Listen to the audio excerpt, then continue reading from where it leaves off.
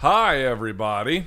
Hello. My name is Luke Thomas. It is 11/11. It is the 11th of November of 2021. This is episode 94 of my live chat, of the Luke Thomas live chat. Thank you so much for watching and or listening, depending on where you're getting this. I greatly appreciate it. First things first, as always, thumbs up on the video if you're watching. Subscribe if you are new or if you've been here for a while and you would like to give back. Okay, house rules. I'll go for about an hour on the free questions that you guys answered. I always put up a post on the community tab here at youtube.com/Luke Thomas, and you guys fill it up with questions. I will go for an hour on those. I believe the super chat is back on after being off for a couple of episodes since they were all epic fuck-ups.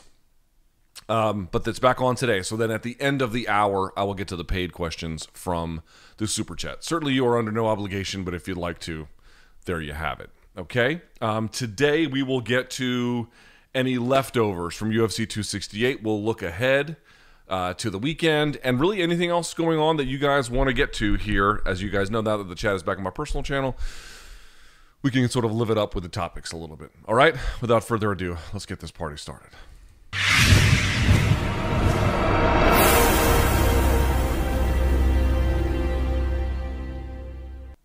All right. There we are. I'm back home. I'm happy to be back home after being on the road for forever. I see one question in the chat that says, Luke, what kind of microphone? This is the Shure, which is spelled S-H-U-R-E. The Shure, I think SM7B. I believe that's what it is. People often complain that they can't hear on this, and not without good reason. This is a great microphone because you know, you can still pick up my daughter when she wakes up, which, by the way, will happen any minute now. But it also is good about, like, you need something else to give it some gain before you plug it into your final mixer, if your mixer can't handle that kind of a thing. So, but it's good because it weeds out a lot of extraneous noise. All right.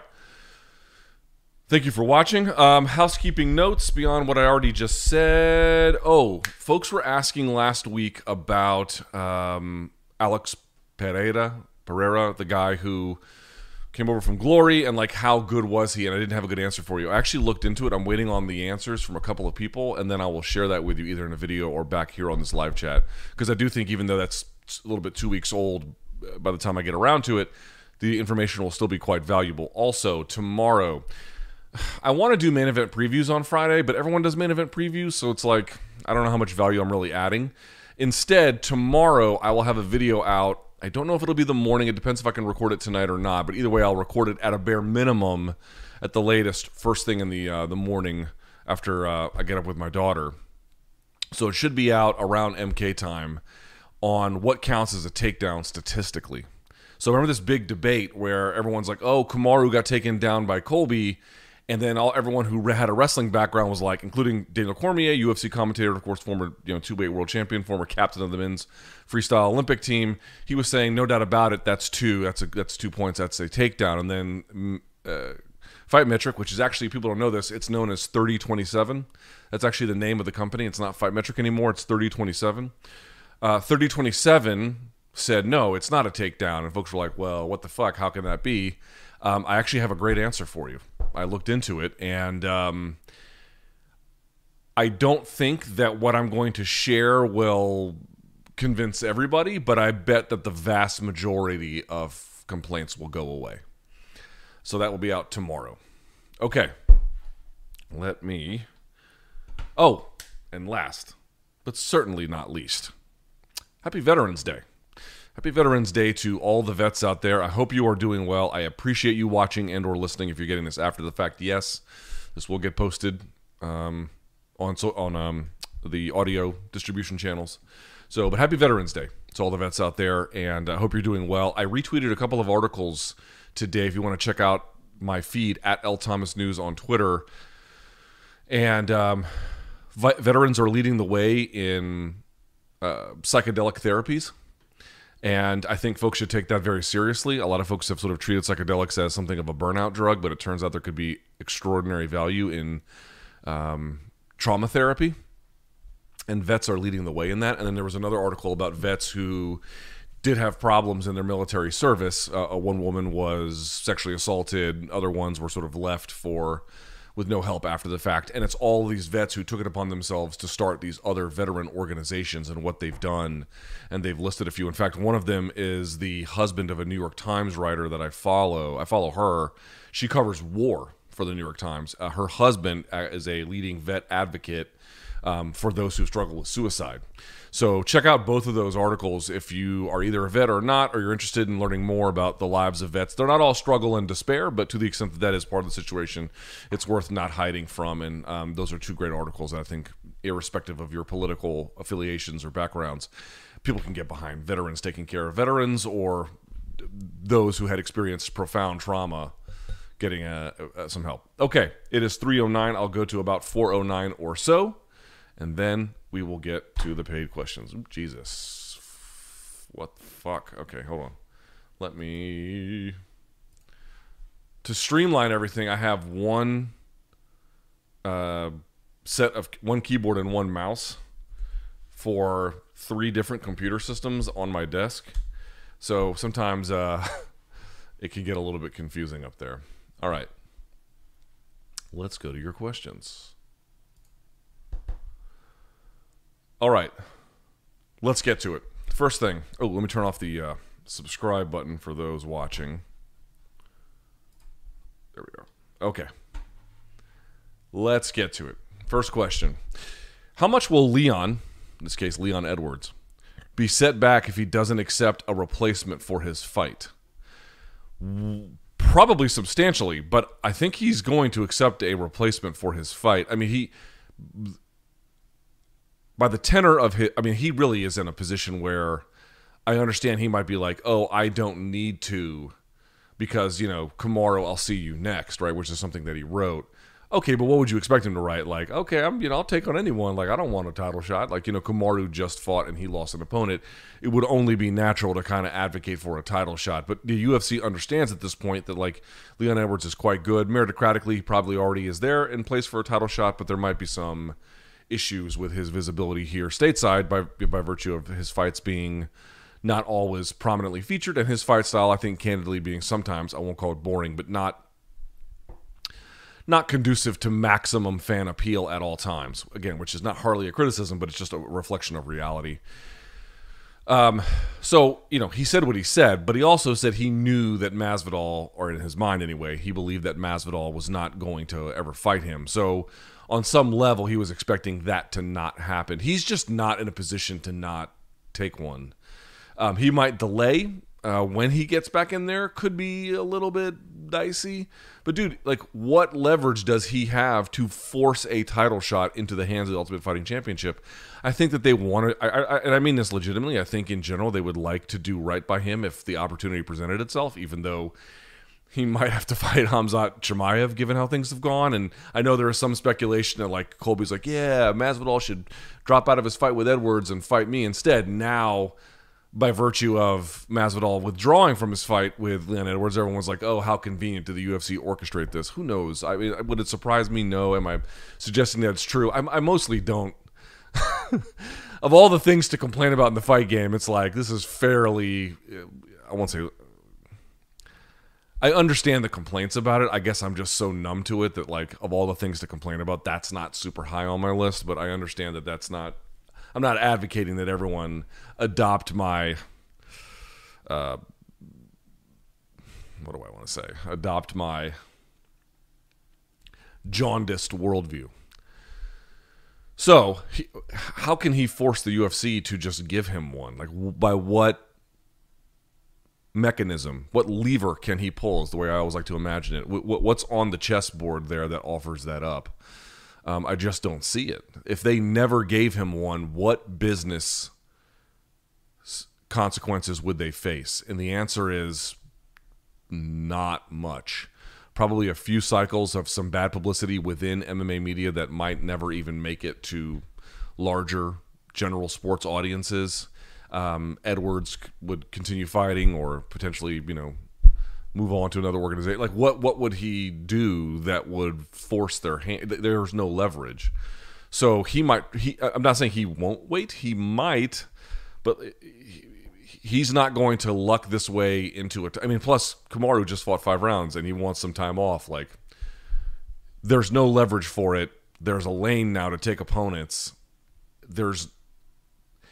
If he doesn't accept it, he will do so at his own peril. That doesn't mean he has to take any old fight that they offer, but that he needs to take a fight given the weight of the circumstances is incontestable.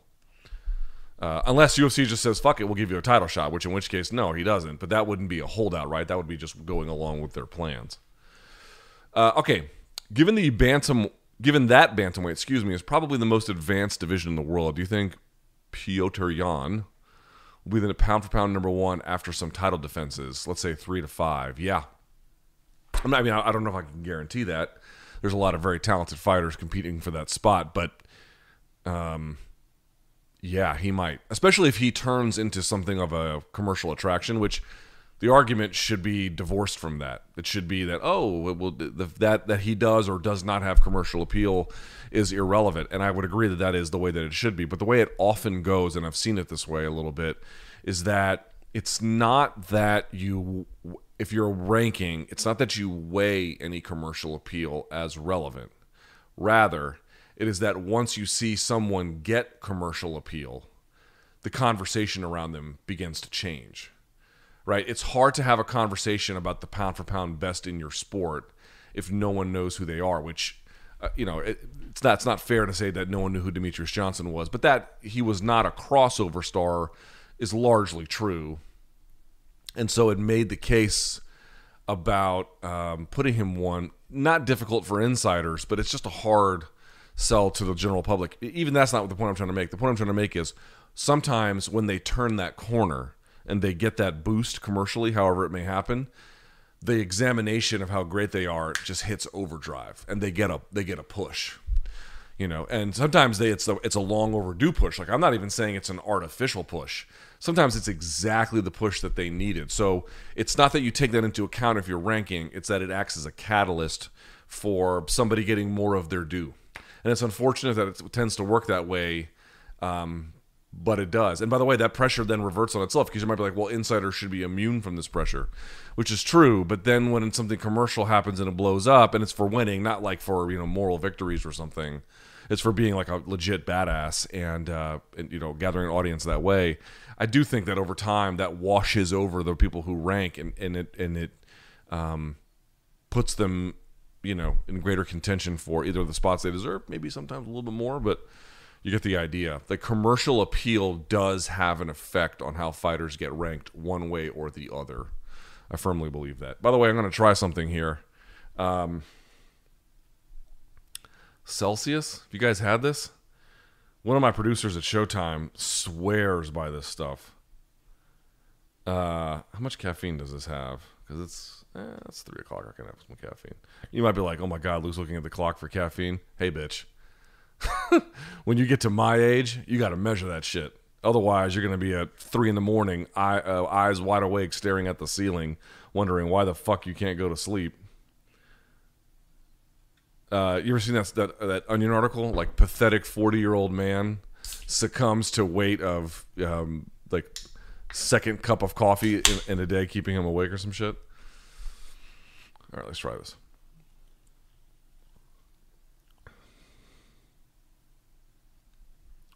That's not bad. I mean, I wouldn't drink it warm, right?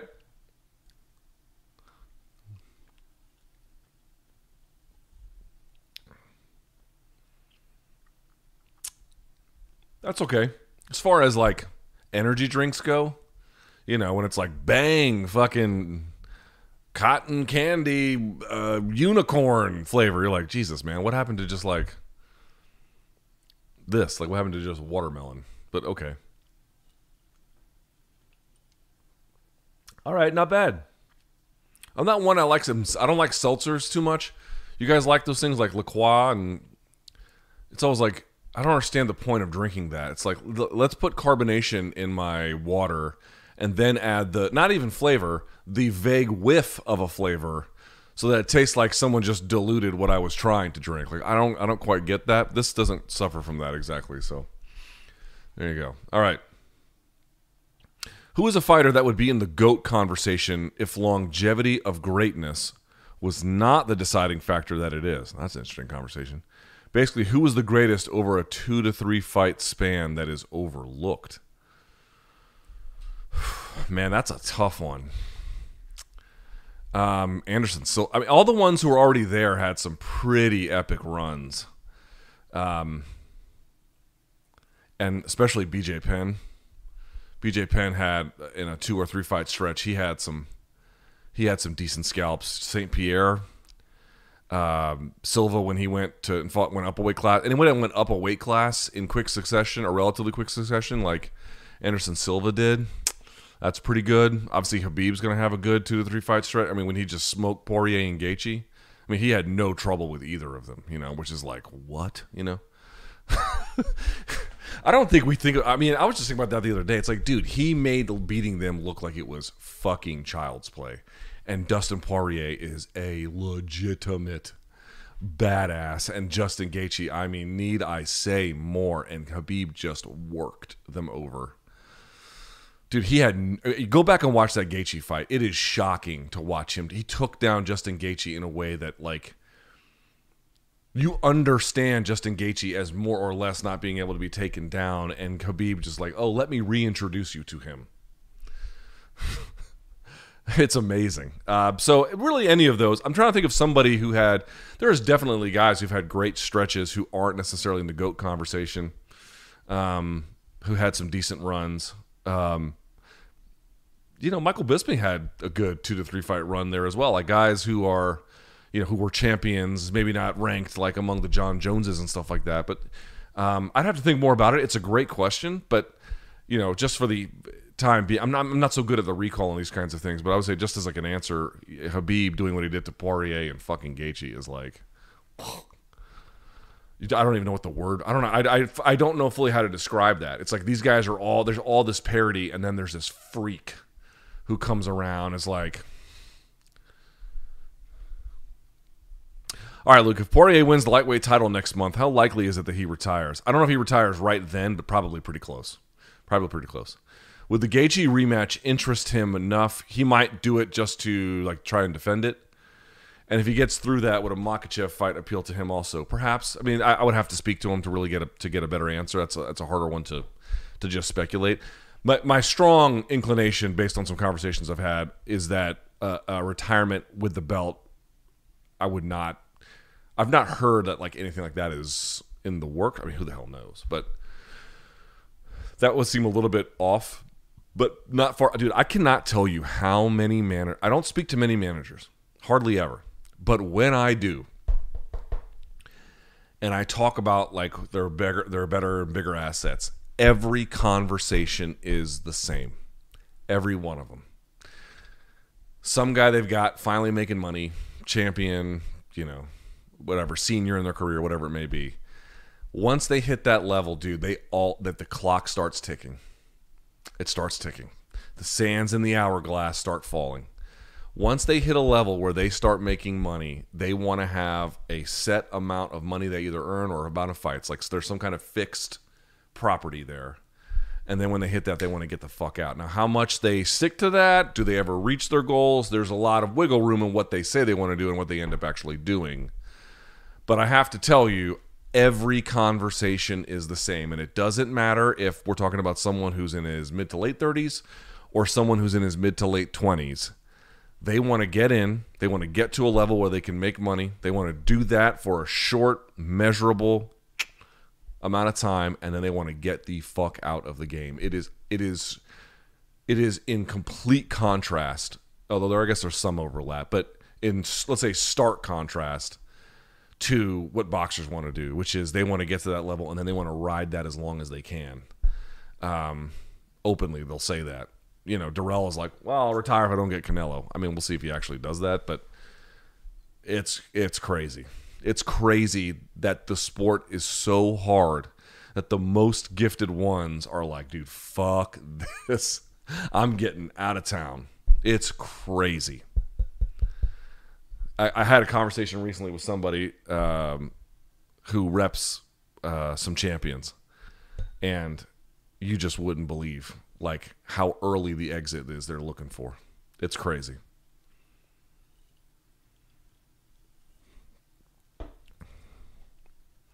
Will the UFC give favorable matchups to Alex Pereira to try and hotshot him to a title shot with Izzy? Basically, avoid Brunson, Hermansson, Vettori. They might dodge it a little bit. That might be true. But he will eventually have to fight someone who can wrestle at that level, whether it is Vettori or Hermansson or Brunson. And they have different wrestling levels, but you would all agree those are some top quality middleweights, right? He won't have to go through all of them. He'll probably have to go through at least one of them. And if he wins that, then that's probably about it. Izzy was measuring it at about 4 fights. Could be 3, could be 5. Doubt it's 5. I'd say 3 or 4. 3 or 4 is about what I'm expecting from that. And, damn, that thing is making my head spin. Good Lord. Yeah, there must be a fuck ton of caffeine in it. Or maybe not. I don't know. Is there?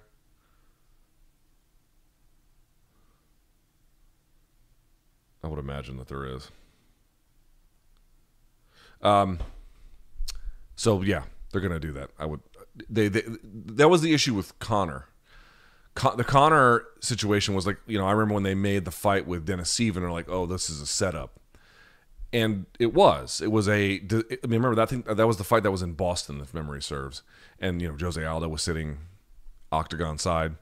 So the whole idea is, let's put this guy in a major market. Let's put him on television. Let's let the world enjoy the McGregor experience, the whole 9 yards, and let's get him an opponent he can beat and like look really good doing it. And everyone's like, "Oh, that's bullshit." Right? Yes and no. Yes and no. He still had to fight Mendez on. Granted, it was the last minute notice, but you know his knees were fucked up, and he still took that fight. So that to me that tells you what he was. What he was about it. And the issue is, once you get to that level, there's really no going back. You know, like you can dodge a couple on the way up. It's possible. It's possible. But once you get to that level, it's over for you if you can't actually do it. You can peak and then you can drop off, or you can maintain in the way that Israel Adesanya has. But you can no longer be denied. You know, if their wrestler is up next, that's just what you have to do. Your peers at that point. It doesn't make sense. Oh, you're ranked number 2. Let's have you fight the 14th best guy. That doesn't work that way. Once you hit that peer group, you can't. There's no longer hiding. So they can. The answer is they can, if they want, they can carefully matchmake him on the way up in a little bit, but that there is a limit to that.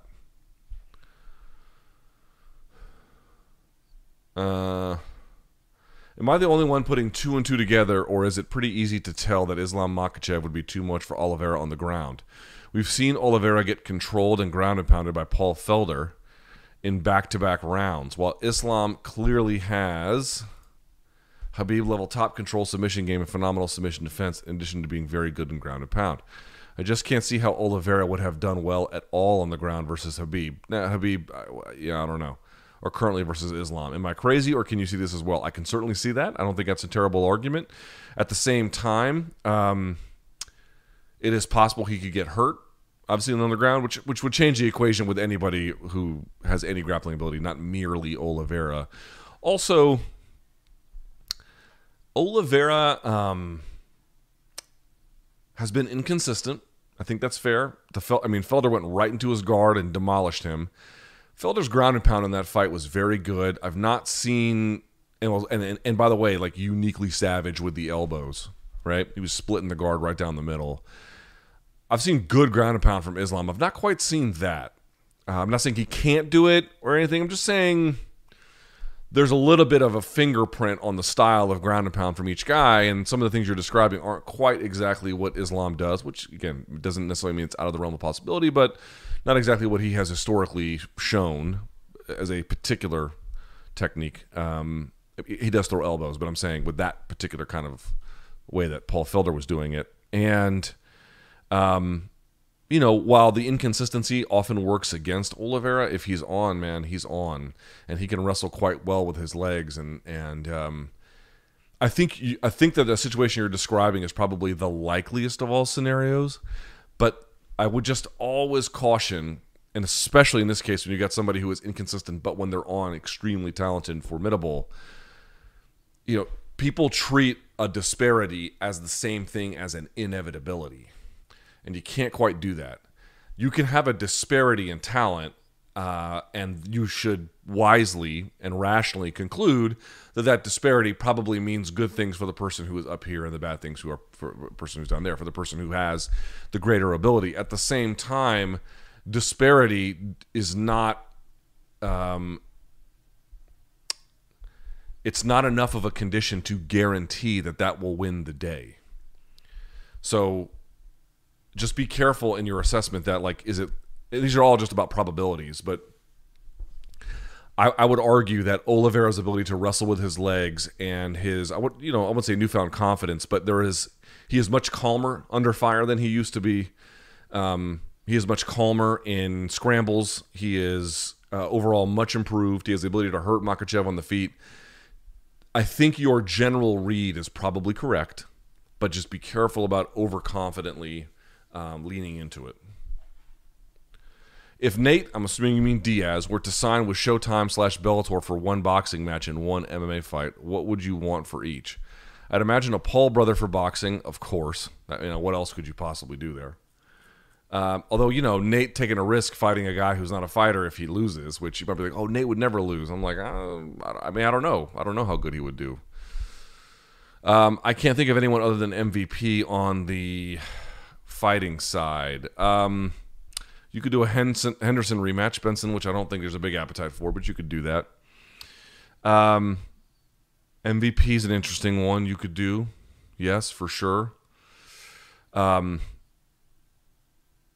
could potentially, this would be interesting.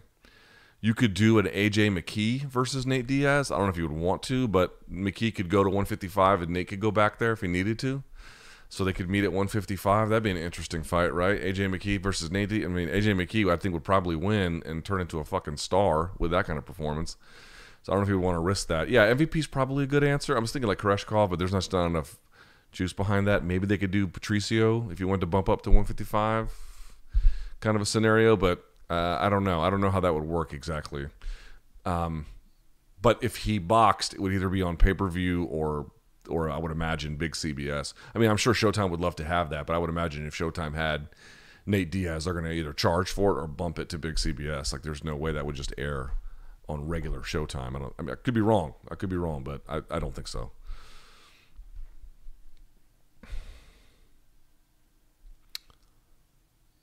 Would you put your daughter into any martial arts training? Maybe. I haven't given it too much thought. Right now, I'm just trying to figure out what she likes and, try and build on that and see where it goes. But, I don't have any direct plans, but I certainly don't have any objections. I think eventually I probably will make it mandatory or something close to mandatory, but not right now. All right, so let's say that Khamzat beats one of either Luque, Edwards, or Wonderboy, and then beat Usman. Could he become almost as big as Khabib right now? His trajectory is straight out of a movie. Yeah, he could.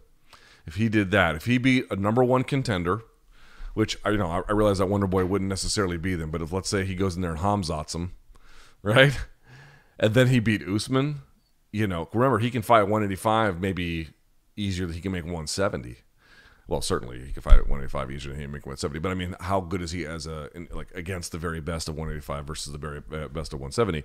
But at that point, if it's easier for you to make 185, you can win at 185, and you already beat the champion in 2 fights. You beat the number one contender and the champion in 2 fights.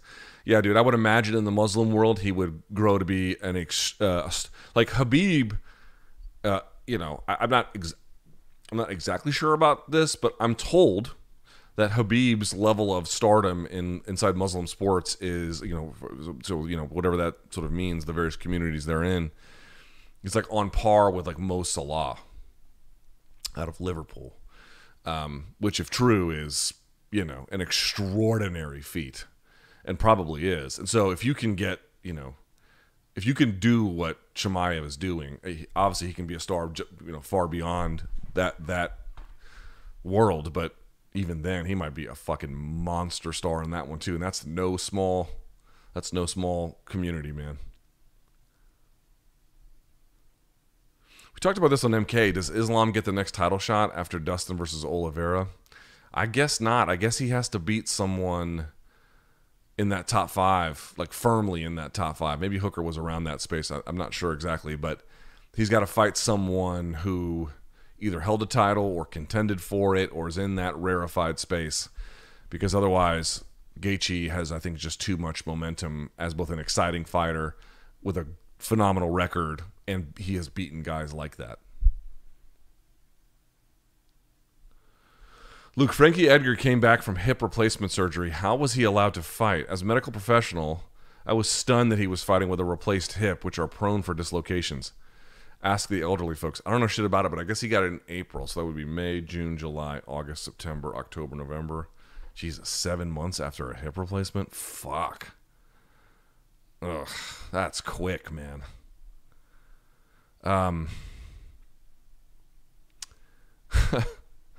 Asked the New York State Athletic Commission. He would have had, I'm assuming all that had to be disclosed. Thoughts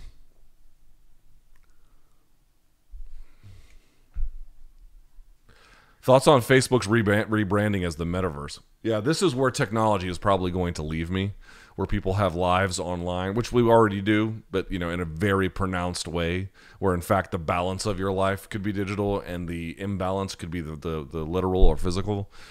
Facebook is going to die, as all social media channels eventually do, and they're trying to lean into the future. Beyond that, I don't have much to say. I haven't updated my own Facebook in weeks. It's a dying service, to be quite candid. It's nice for me. It's like, oh, the people I went to college with, I can still sort of see what they're up to, but beyond that, it has almost no value. Again, I know these are bigger questions, certainly that I'm giving it any treatment, but from my personal level of interest, it's low.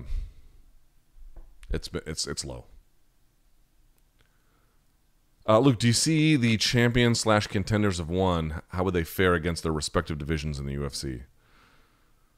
They would fare well. I'm not sure how you got any fighters from one that stand out to you. Yeah. What was his face? Let's see. There's a few, obviously, that they've got some interesting things going on. Christian Lee is interesting to me. He stands out to me. Obviously, I know he lost in September, but I still think quite highly of him. He's very good. There's some other ones, obviously, as well, but Christian Lee, I think, has a ton of potential. Have you ever been asked or done analysis on a specific fighter to help them improve? Yes, I have been asked that.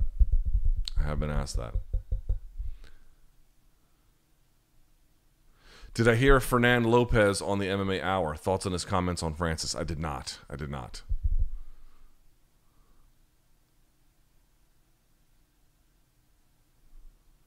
Let's see.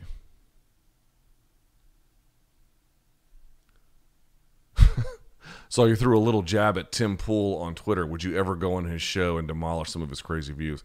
I'm not super familiar with the views of Tim Pool. I don't pay a ton of attention to him. But then, he had a terrible bout with COVID, and I just, obviously, listen, if he gets better, that's the only really story that's the only story. But the most important thing is that he got better. Great. Okay, I'm not in any way wishing sickness upon him, but, he goes on this extended explanation of what happened to him.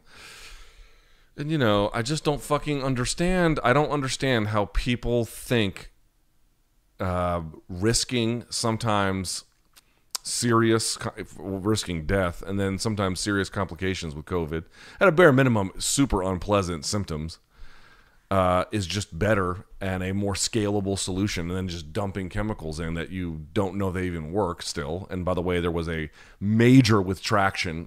The jury's still out on ivermectin, but there was a major withtraction of a paper that said ivermectin was helpful in combating COVID symptoms and certainly treating COVID. And because their fucking math was wrong. Like, badly. The whole thing had to be, it was utterly worthless numbers. Extending the numerator, not the denominator. It was really what they did to explain that in short order. And it's like, dude, if you got better in the end, I guess that's what matters, right? But you like the idea that like I'm gonna wait till I get sick, and for some of them get like super fucking sick, dump chemicals you don't even know if they work. Like that's all better and more scalable than preventative medicine that's been distributed to over half of walking humanity. You know, I mean, what the fuck are we doing? Please, for the love of God, just think rationally about what we are saying. Waiting to get sick, dumping chemicals in that may not even work, and you may have horrible symptoms. Some of you may won't, most of you won't. Some of you are going to have terrible fucking symptoms. Spread it much more readily, and that's better. It's I don't know how people can think, and it's scalable. This is a scalable solution at population levels, right? We can just do this in Canada. We can do this in the state of Texas. Like, what the fuck are you talking about? You quite obviously cannot.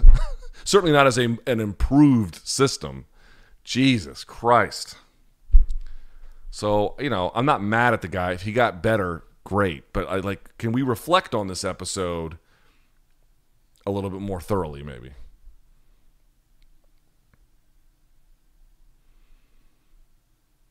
There's a lot of questions here that don't have thumbs up, so I'm going to skip them. I'll come back to them if I have to. Oh, Lord. All right. This is a long one. Let me answer an MMA question as a cleanser, a palate cleanser. If Connor offers you a drink of proper 12, do you take the shot or take the shot? I would take the shot. I've had proper 12. It's party whiskey, right? That's what it is. It's party whiskey. You're not drinking, you know, the nicest one you can drink. At the club. Well, I mean, at the club, I guess you might be. But, you know, if you're just trying to sip, like, if you really are trying to enjoy, like, a really nice whiskey, you know, you can't do that if you're dancing to LMFAO with fucking sparklers in your Grey Goose. Like, that's just not really the place to do it. So if you're just partying, you know, and if you got the money, spend what you want. But, like, it's party whiskey, bro. I've said it a million times. Like, here's my review of Proper 12, because I've had it a few times. If you were at a party and you were running low on booze and someone showed up with Proper 12, you'd be pumped. You'd be pumped. You'd be like, all right, sweet. You know, because it's not your first choice. It's not the one you're going to go to make the nicest cocktails.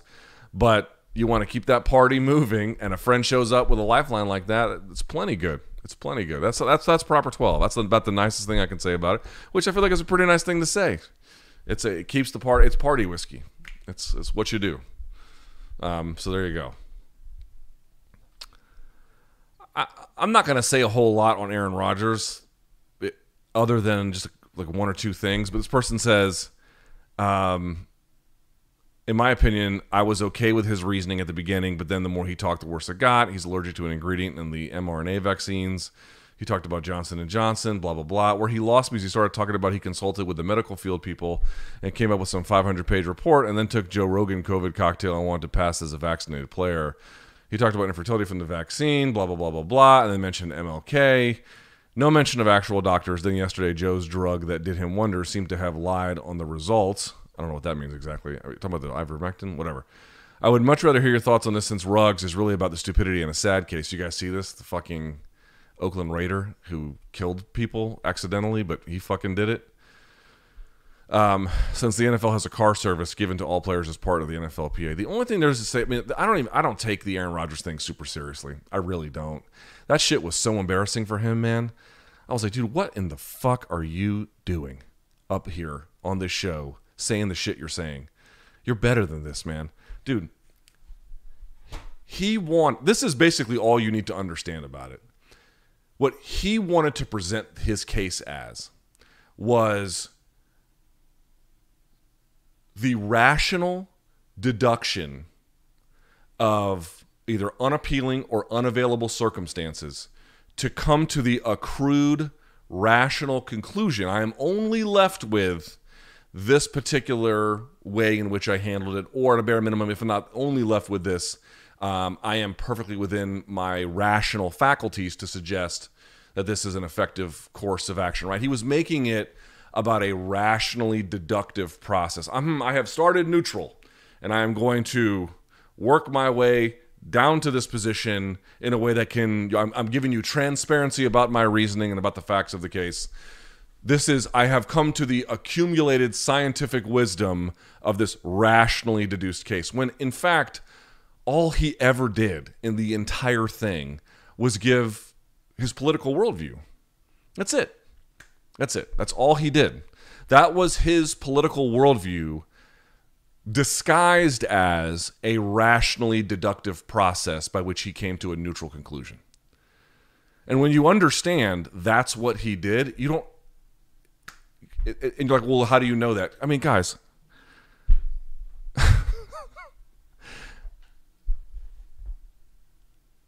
There is a perfectly good space, and in fact, not merely perfectly good, but I would argue critical, deeply important for social function and frankly, cohesion. To have a debate over the limits of vaccine, certainly effectiveness, but more than that, to what extent are they compulsory? In the workplace, in broader society, to what extent can governments mandate it? To what extent can they not? What are the costs? What are the benefits?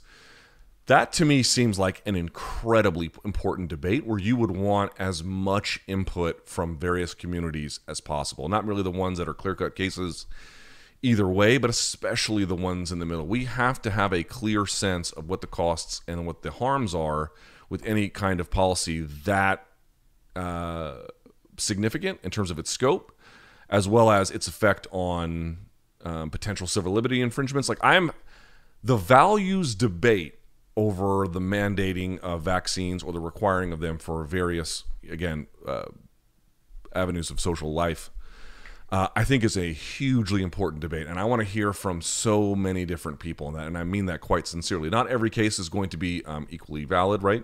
We all realize that there's going to be certain occupations where some of that mandating is going to be, even if you don't agree, certainly a little bit more understandable than other cases, right? So there's it's a very complicated debate and it doesn't have one beginning or one end. But I think, and I mean this sincerely, so many Americans and worldwide, so many different people, so many different backgrounds are right to have questions about vaccine passports, mandates, and the like. But what they don't seem to understand, depending on where I suppose you get your information, they keep thinking that there is far more scientific uncertainty about these matters than there actually is.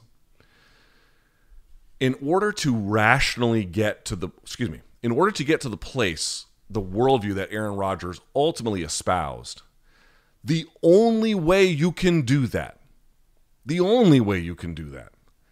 is by willfully ignoring the inconvenient amount of evidence to the contrary.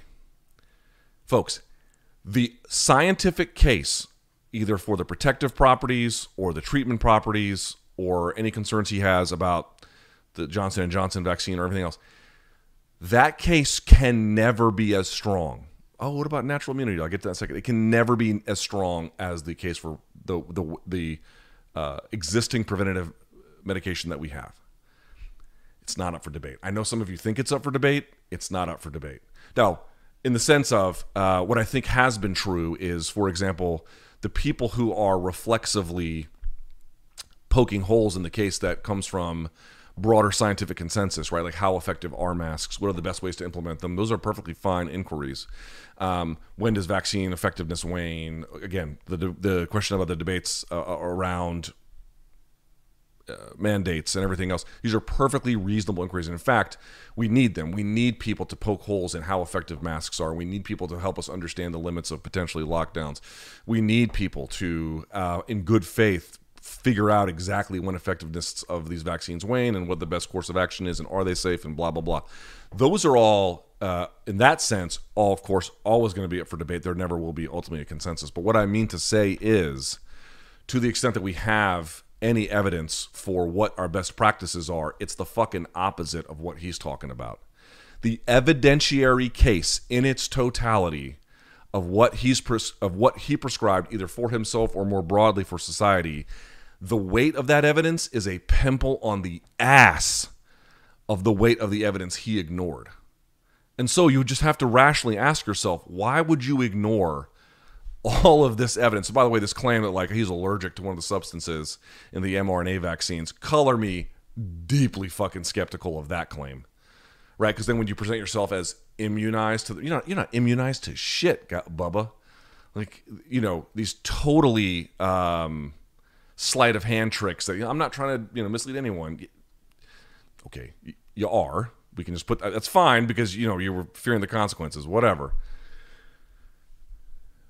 If you broadly ignore the mountain of evidence on not their perfection, not their failures are all real, but if you broadly ignore all of the prevailing worldwide evidentiary-based medical consensus, if you ignore that to get to your worldview is shit.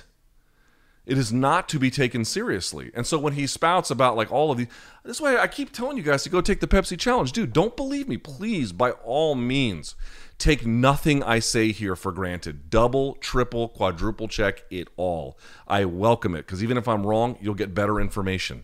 I'm okay with it. Talk to your doctor. What does your doctor say? Your doctor is going to tell you, absent the most minimal of circumstances, to get the fucking vaccine. He said, I presented this larger case to the NFL's medical advisory board, and they looked at me like I was a quack. Yeah, I bet they fucking did, Aaron.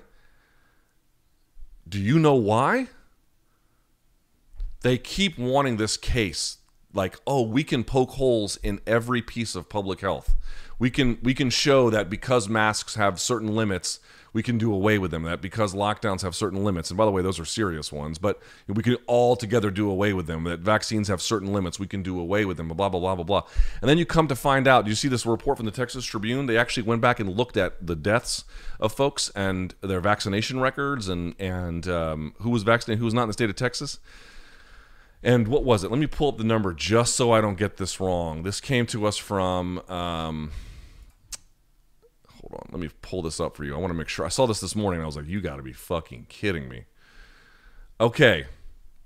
COVID-19 cases and deaths by vaccination status. From mid-January to October, this is the state of Texas, unvaccinated people made up the vast majority of reported COVID-19 cases and deaths. For cases, they made up 85%, partially vaccinated 12%, and fully is a sort of a little small sliver. I can't see it. Deaths, 85%, 7% for partially, and then 8% for fully. Now, here's where it really gets interesting. You're asking, well, how did they do it? They did it. Let's see. Where's their methodology? I saw it here just a second ago. Ooh.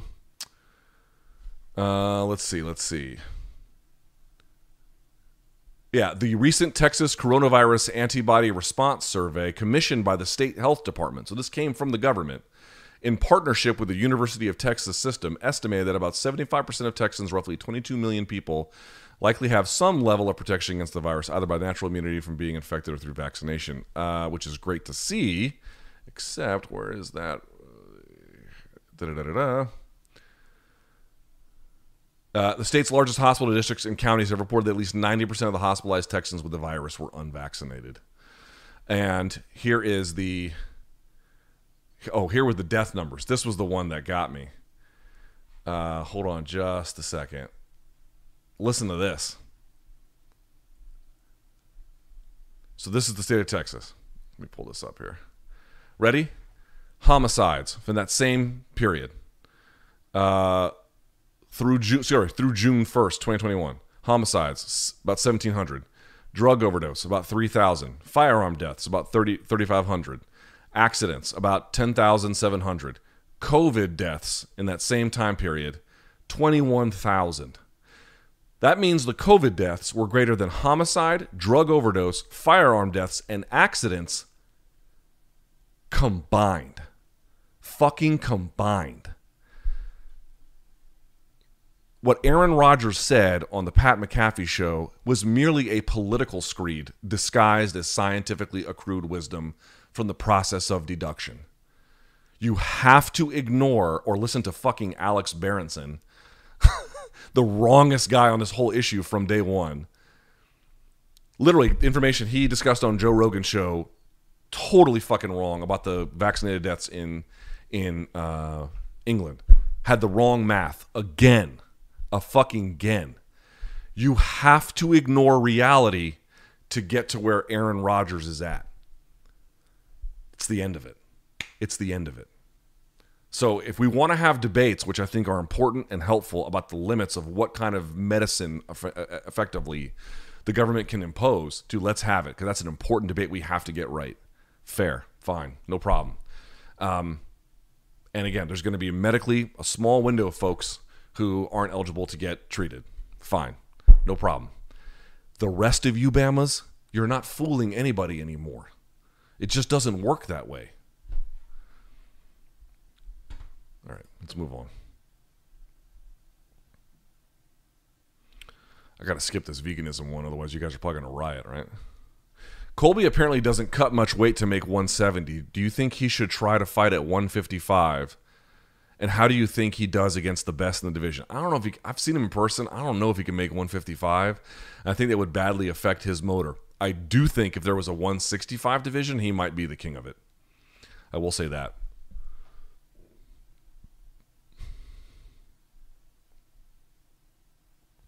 What's your take on the tragedies from the Astroworld Music Festival? I have not paid, candidly, too much attention. I know it sounds like, oh, what are you watching?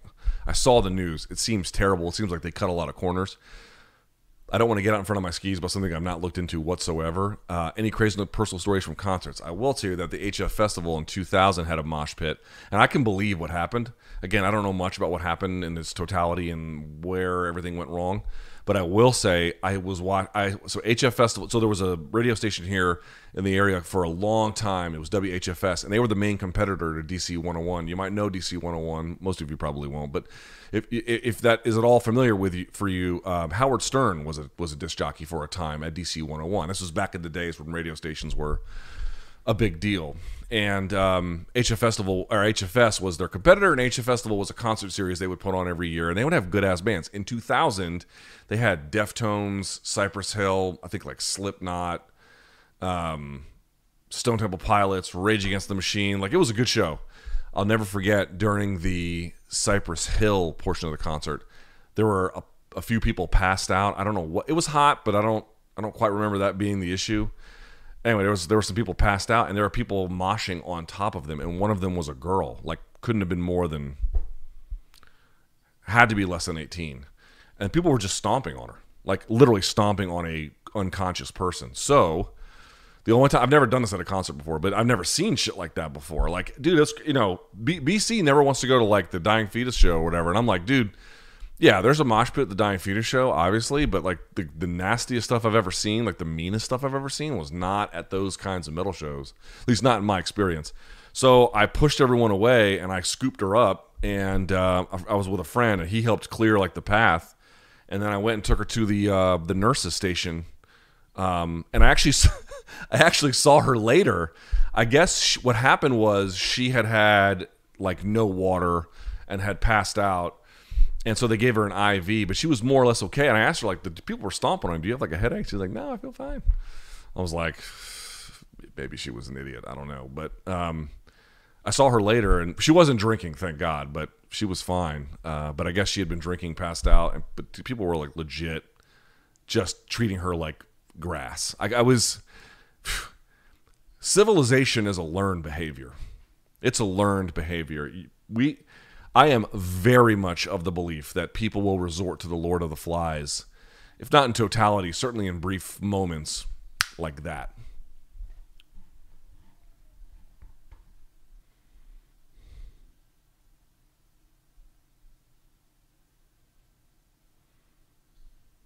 When previewing fights, you like to reference a fighter's significant strikes landed and absorbed per minute, takedown percent, takedown defense percentage, among others. Similar to baseball batting average, do you think that any of these stats that are commonly used aren't great indicators of anything? And do you expect more statistics to be involved in MMA in the next couple of years, not the shitty PFL ones? I'm glad you asked. So here's the way I think.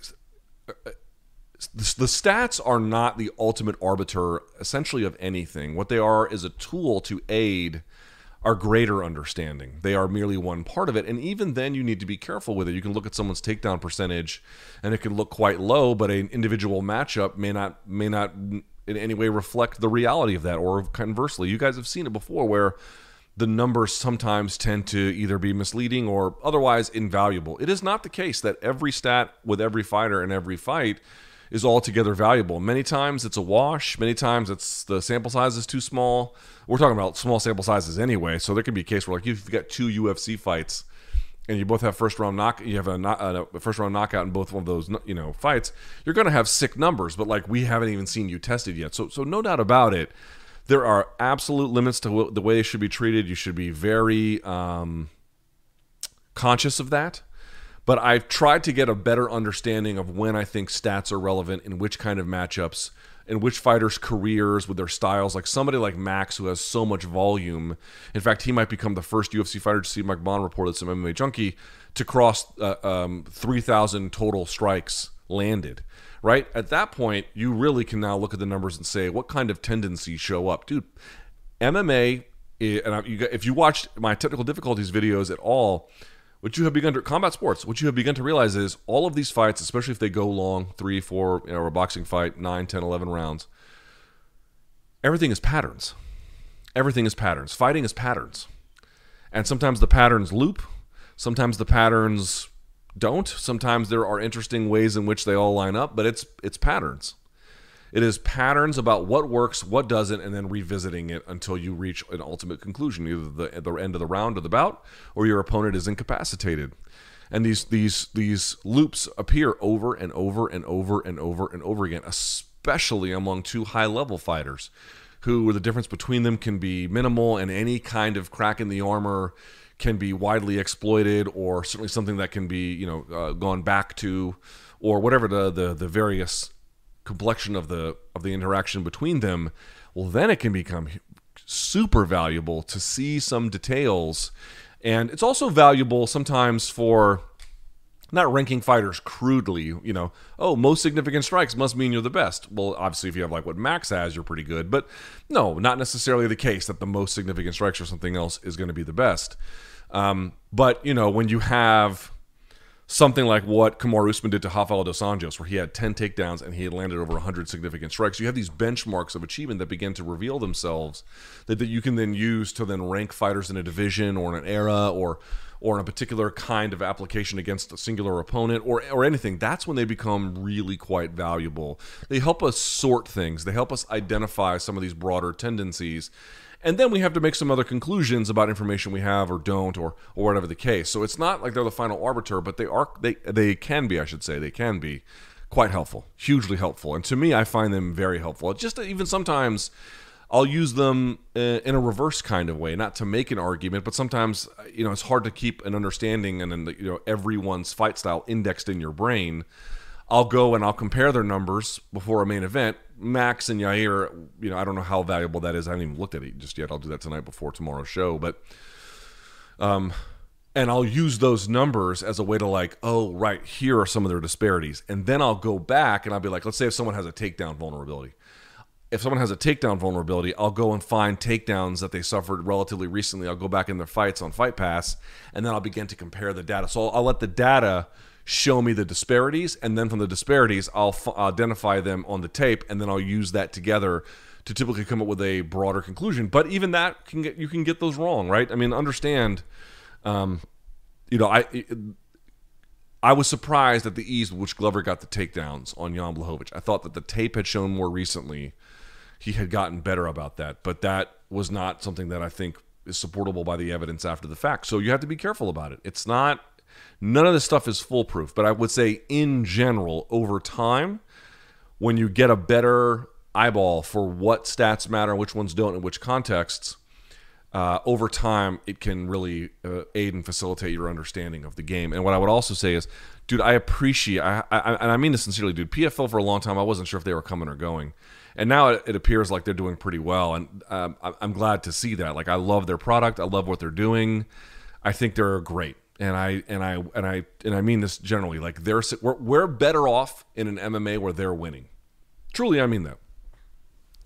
But those fucking numbers that they go to and that they just make up that have no relevancy whatsoever for any kind of mathematical computation that would matter. I appreciate the attempt at innovation. I think that their general posture towards that, calling it the smart cage, while I think that's also ridiculous, at least they're trying. They're trying to think about ways to advance this process. But that's a case where they're just making up. It's just alchemy over there, Hey, we've got nickel and silver. Can we make gold? No, you can't.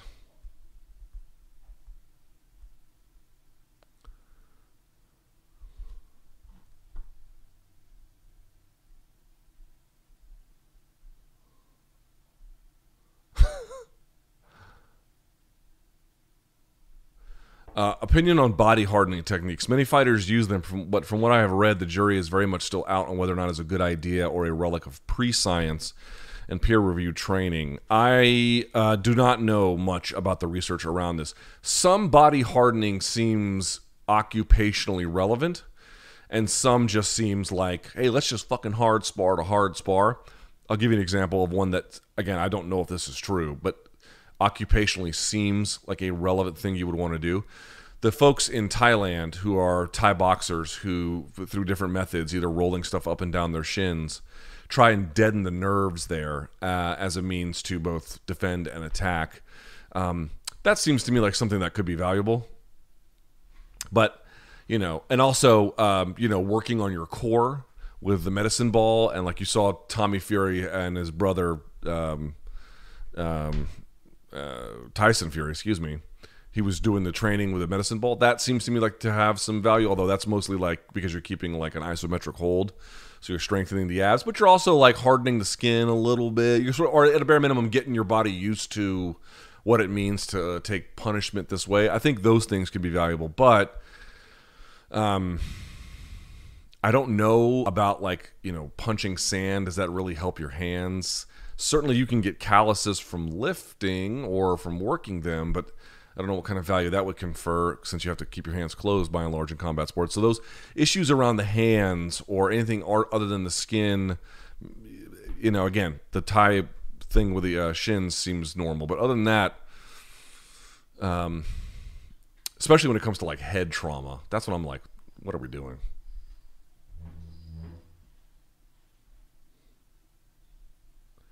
Do you think to some degree, though this is an oversimplification, if Kamaru fought Israel, it would sort of be like if GSP and Silva, the fight we never got to see? I've never thought of it that way, but that's a pretty smart observation, I would say. I have to think about that more. And yes, you're right, that is an oversimplification.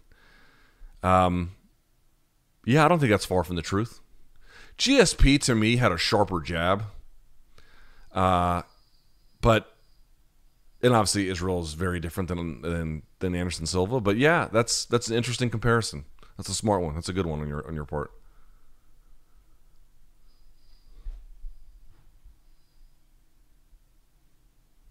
Can you point to any current fighter style and say that's the style to beat Makhachev? No. Style-wise, no. I don't know if anyone...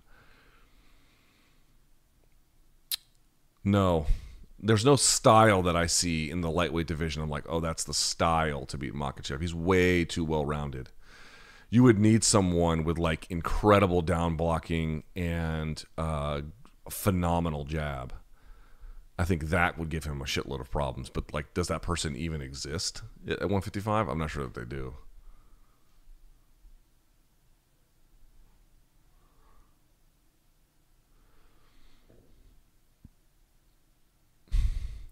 What are the possibilities that John Jones has actually been serving a USADA suspension the entire time? Given the confidentiality agreement they have with the fighters and Dana's continual dismissal of any questions Jones related, seems probable to me. Am I way out of line on thinking? Well, I've definitely seen a few cases. You guys have seen it too, where it's like, oh, so-and-so was out for 2 years, huh? Now, in some cases, they really were just out for 2 years, right? Because it could be like, oh, they were scheduled to fight and they got injured and who knows. But, 2 years they were out. But then there's some people you just don't hear anything about. And you're like, where the fuck have they been? I don't think that's his case because Dana has also said, like, when he's ready to fight and he wants to come back, we can give him a fight any time. Of course, what could he say? Because he wouldn't be allowed to speak about it either. It is possible. It is possible, but I think it's more likely not the case. Also, I tend to think that would get out. John's probably got a lot of enemies and people who don't like him. I would imagine something like that might leak.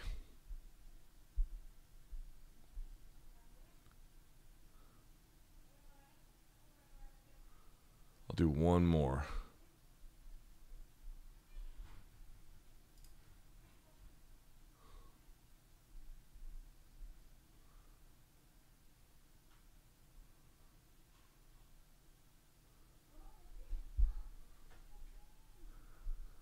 I love this question. Have you seen Derek from More Plates, More Dates? I know him well. I mean, I don't know him personally, but I've seen many of his videos. His 1 hour natty or not breakdown on Kamaru Usman. Basically, he concludes that there is a very high likelihood that Usman has been on significant levels of HGH and, this person writes, at the very least, microdosed levels of EPO. Not to discredit any of his accomplishments with the UFC, but would his legacy as the welterweight GOAT be tarnished if it were revealed that these allegations were true? Not to me. I don't... this is weird. This is like everyone is swimming in the Ganges River, and then some people are claiming that they didn't get dirty. It's too hard to tell at this point. How do you even go back to the pre-USADA era and weigh any of that? You're just going to give Hughes and GSP the benefit of the doubt. I'll be like, and maybe you want to. Maybe they did absolutely nothing wrong. But I'm saying, like, why are we excluding them from the conversation? Because we think they're people of high moral character. Well, certainly Matt Hughes' situation is a difficult one, and I don't wish any trouble upon him. But if you read his biography, he's a bit of a bully in the gym. But either way, this is not relevant. Point being is, they're not entitled to any more of a break in the skepticism than anybody else. And we're talking about two of the best ever to do it.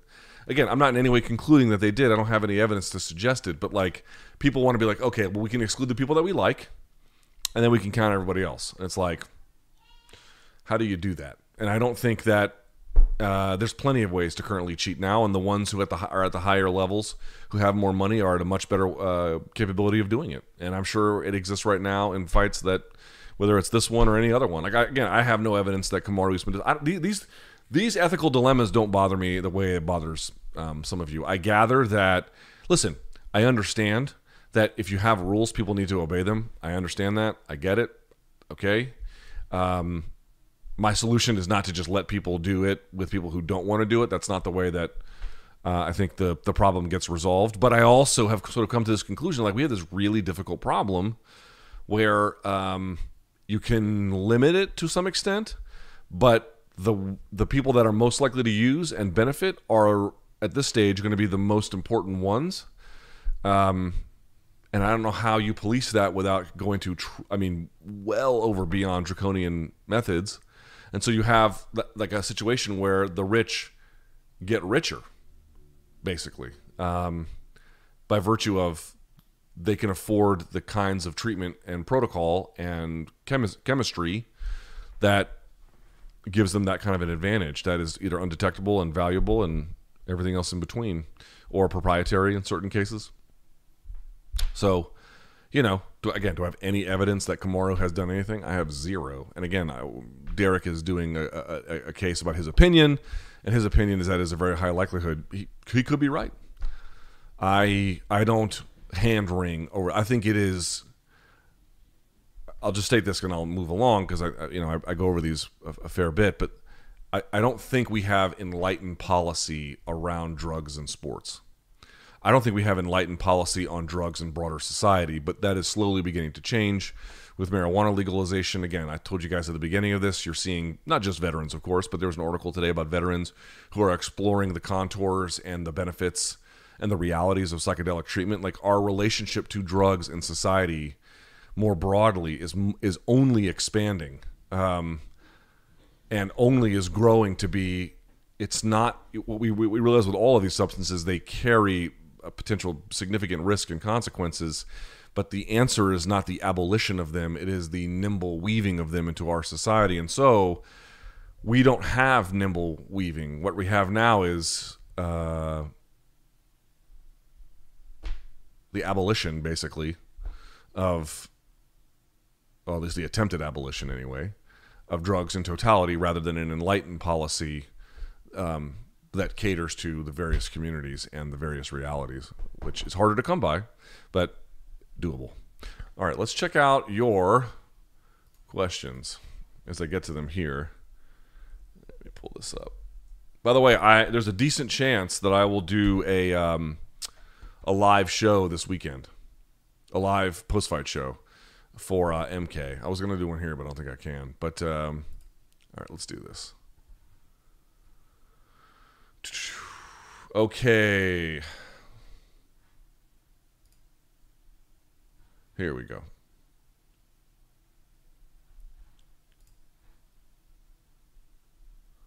All right. Let's get to the paid question. Jesus, there's a fuck ton of these. All right.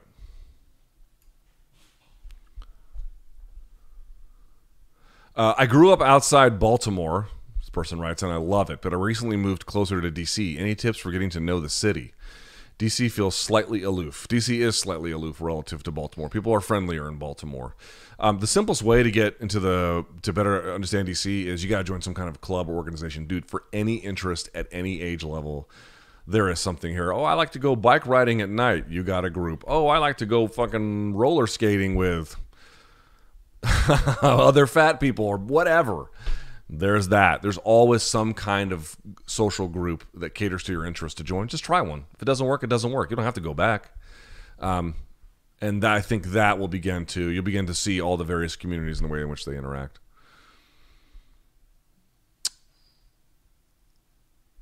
Oh, listen to this. Luke, I asked a year ago for your advice on transitioning from AD, active duty, I think he means.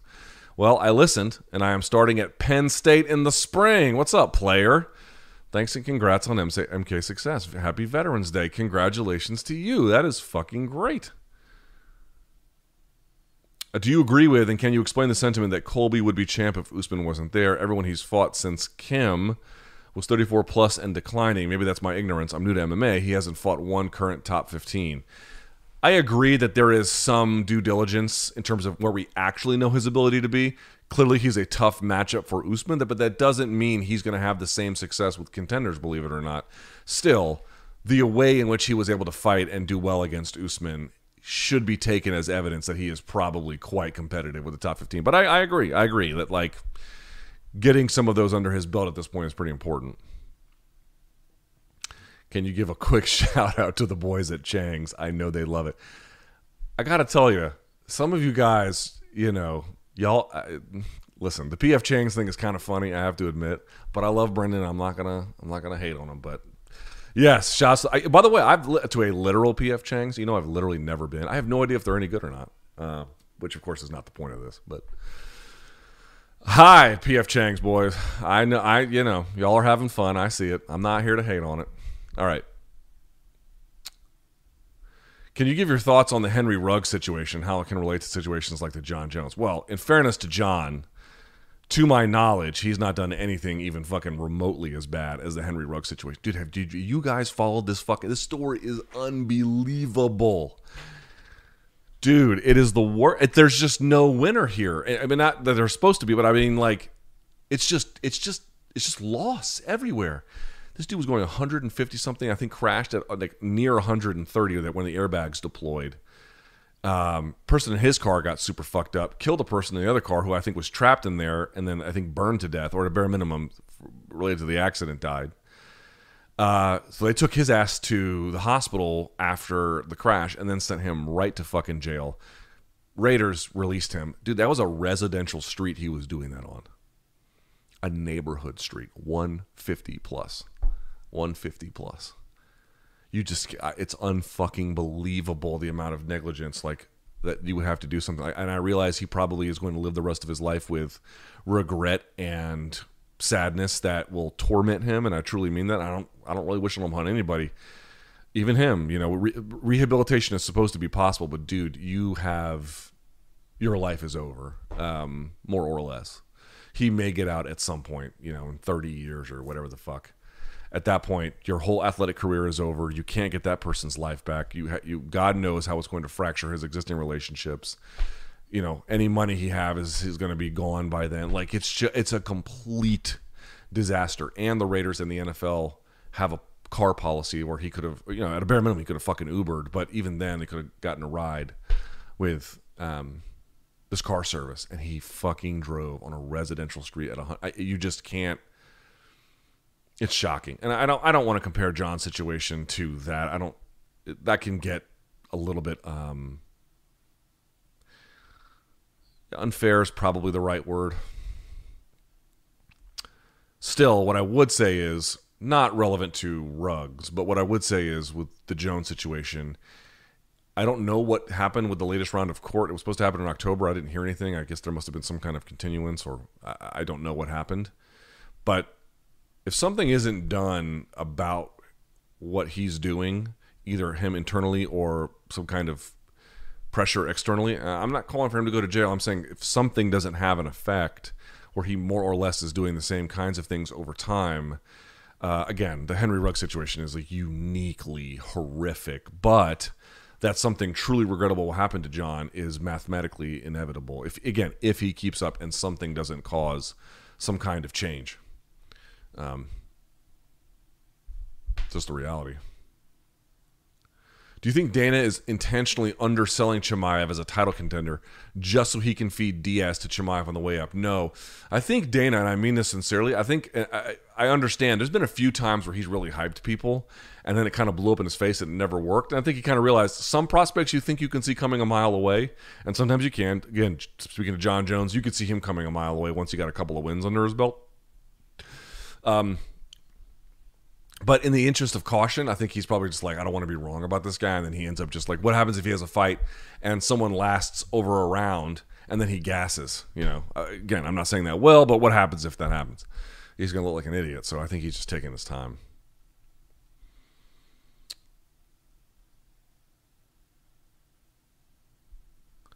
Okay, before I read this question, I need to verify this is a real name because I know some of you fucks will just make shit up. Let's see.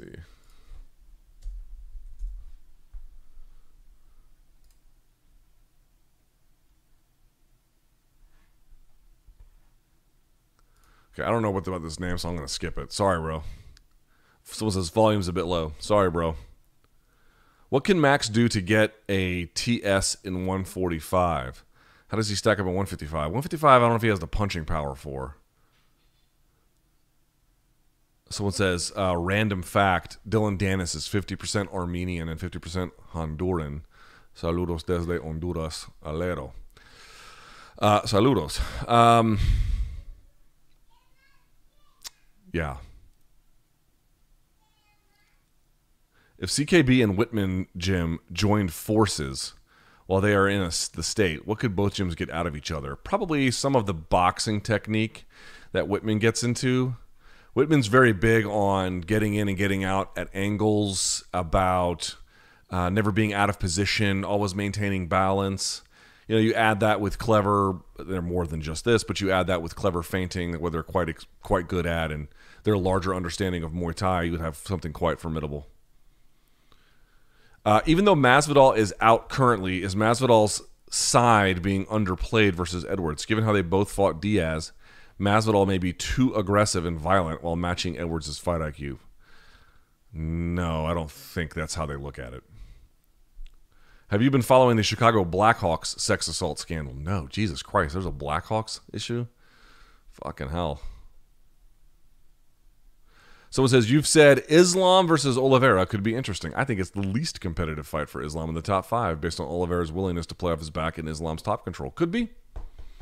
Could be. Could be. Luke, was Rittenhouse justified in defending himself? Well, there's sort of two broader questions here, right?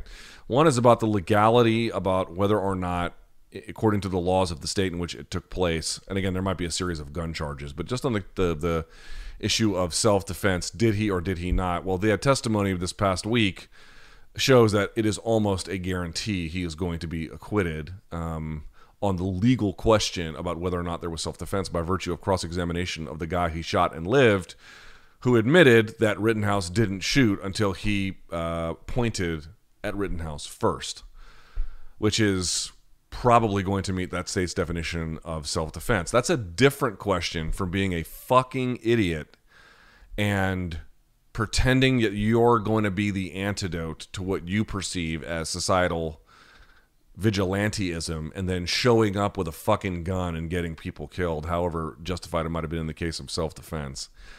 And the moral question of that, I think he bears some responsibility for their death. On the legal question, he is almost certainly going to be acquitted. Do you listen to any rappers under 40? Yeah, I listen to DaBaby. I listen to, I don't know much about him, but a couple of his songs have appeared. A little bit of Joyner Lucas. I'm not going to say I'm a Joyner Lucas fan, but there's been a couple of tracks I've enjoyed. There's been a few that have shown up in they get recommended to me. Yeah, what's that fucking guy's name? Blue Cheese. I swear I'm addicted to blue cheese. That guy, he's all right. He was showing up in my algorithm yesterday. But do I listen? Most of the rappers I listen to are washed and old. So, sorry, favorite rappers. Do you think Canelo will consider moving up to cruiserweight? I mean, come on, be serious.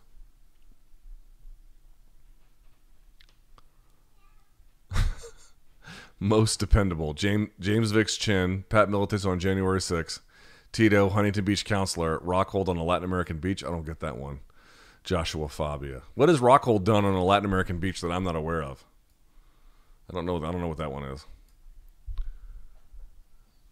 I'll come back to this one very quickly. Hold on. Fundamentally, why do most elite boxers and kickboxers not switch stances? A lot of them do.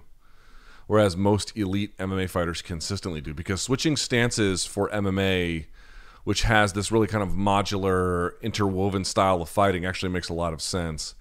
Mastering a stance within a narrow universe, which is what boxing is, but where specificity is... Understand something. People are like, oh, boxing training's easier. Right, well, then how come you fuckers can't win boxing fights against anyone halfway good? I mean, how many MMA fighters have you been like, boxing training ain't shit?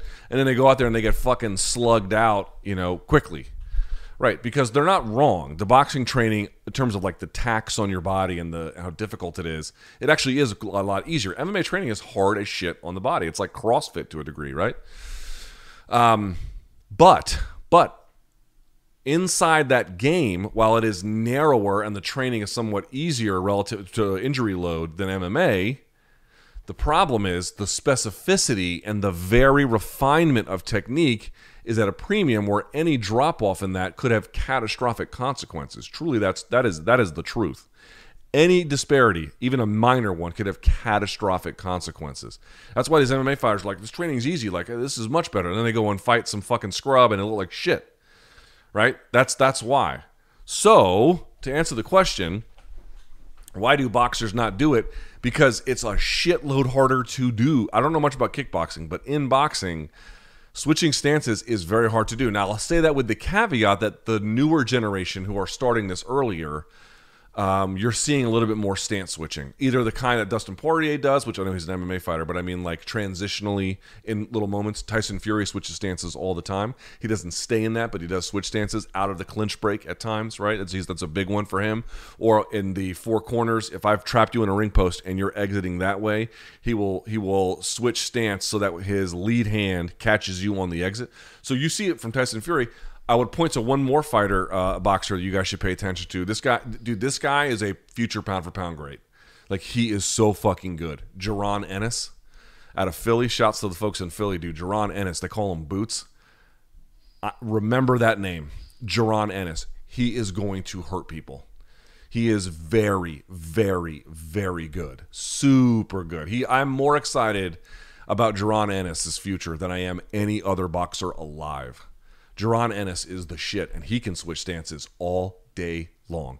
And he's, 25 or something?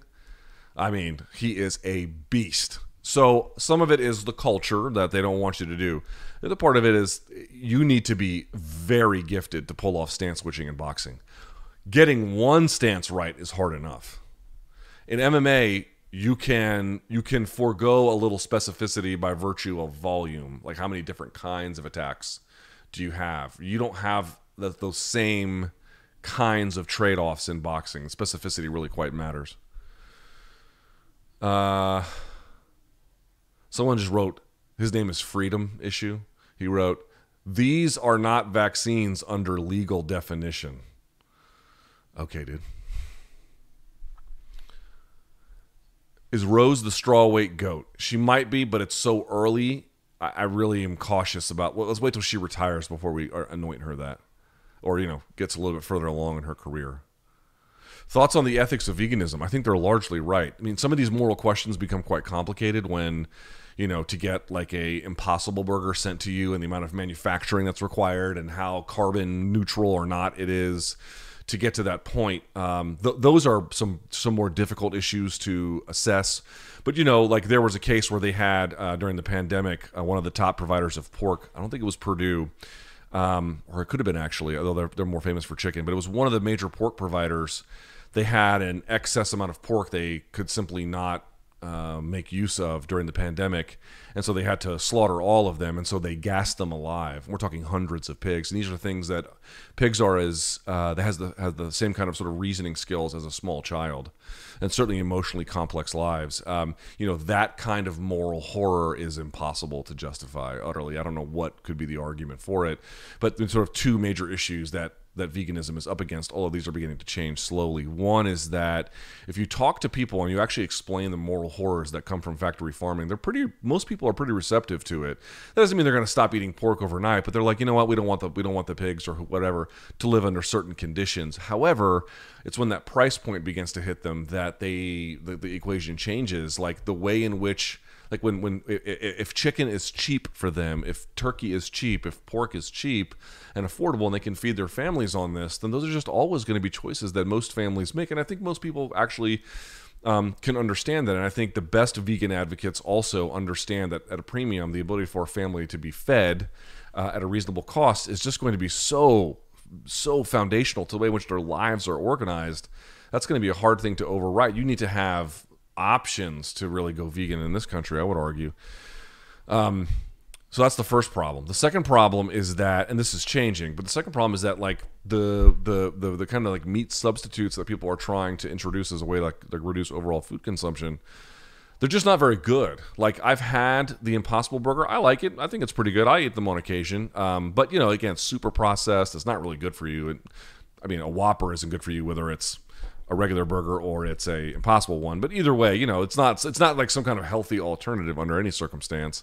And again, there could be some issues about like what goes into those things that ultimately is worse for the planet, even though, obviously factory farming is bad for the moral horror. It's bad for water quality nearby. It's bad for air quality nearby. It's bad for the workers. It's really only good for the people who own these giant conglomerates. It's great for them. Factory farming is awesome for them, but for everyone else, it's pretty bad. Plus, for the consumers, you get cheap food, but it's just pumped with hormones. It's just terrible. But the good news is that the Good Food Institute sort of covers this kind of thing. If you guys want to know more, they have a newsletter at the Good Food Institute. You can check them out.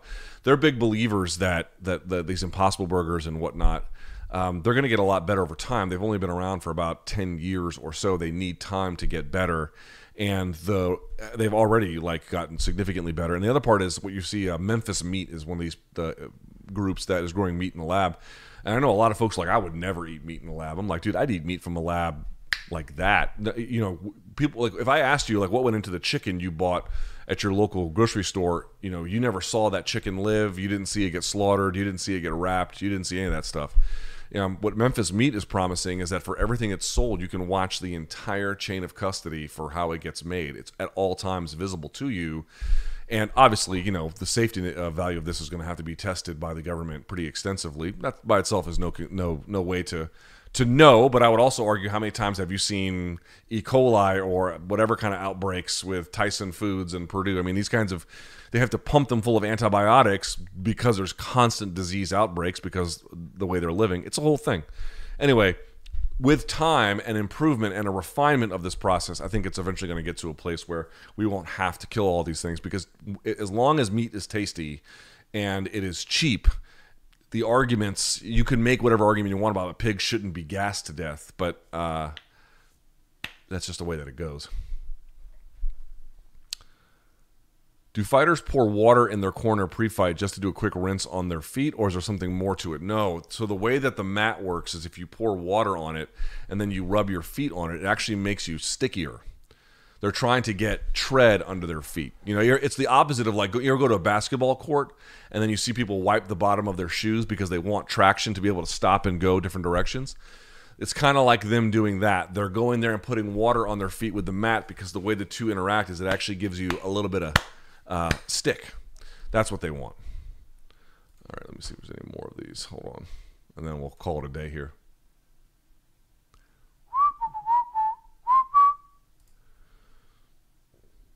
How do you feel about the new phase of Marvels? Have you seen the Eternals? It's on the to-do list. I have not.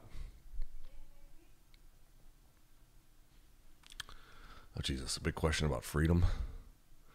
Can I table that one for a later time? Oh, here we go, because I got two of these already. All right, Luke, I recall you mentioning on a recent live chat about how you believed many young men were radicalized on the internet recently. Could you please elaborate further on this? Well, let me be clear about something. I'm not one of these guys that's a big fan of like tech censorship. And it was a huge... I will tell you. I will candidly tell you. That Hunter Biden laptop story that was where Twitter... it was called by critics as by the New York Post, planted by the Giuliani team, but about his laptop. It was sort of called Russian disinformation, and it turned out that essentially the nuts and bolts of the story was entirely true and now recently verified by a Politico reporter. And there's been close to zero reckoning in the media or apologies or even acknowledgement of error about it.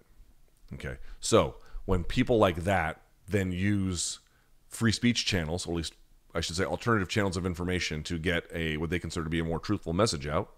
Let's say Breaking Points with Crystal and Sagar and Jetty on YouTube.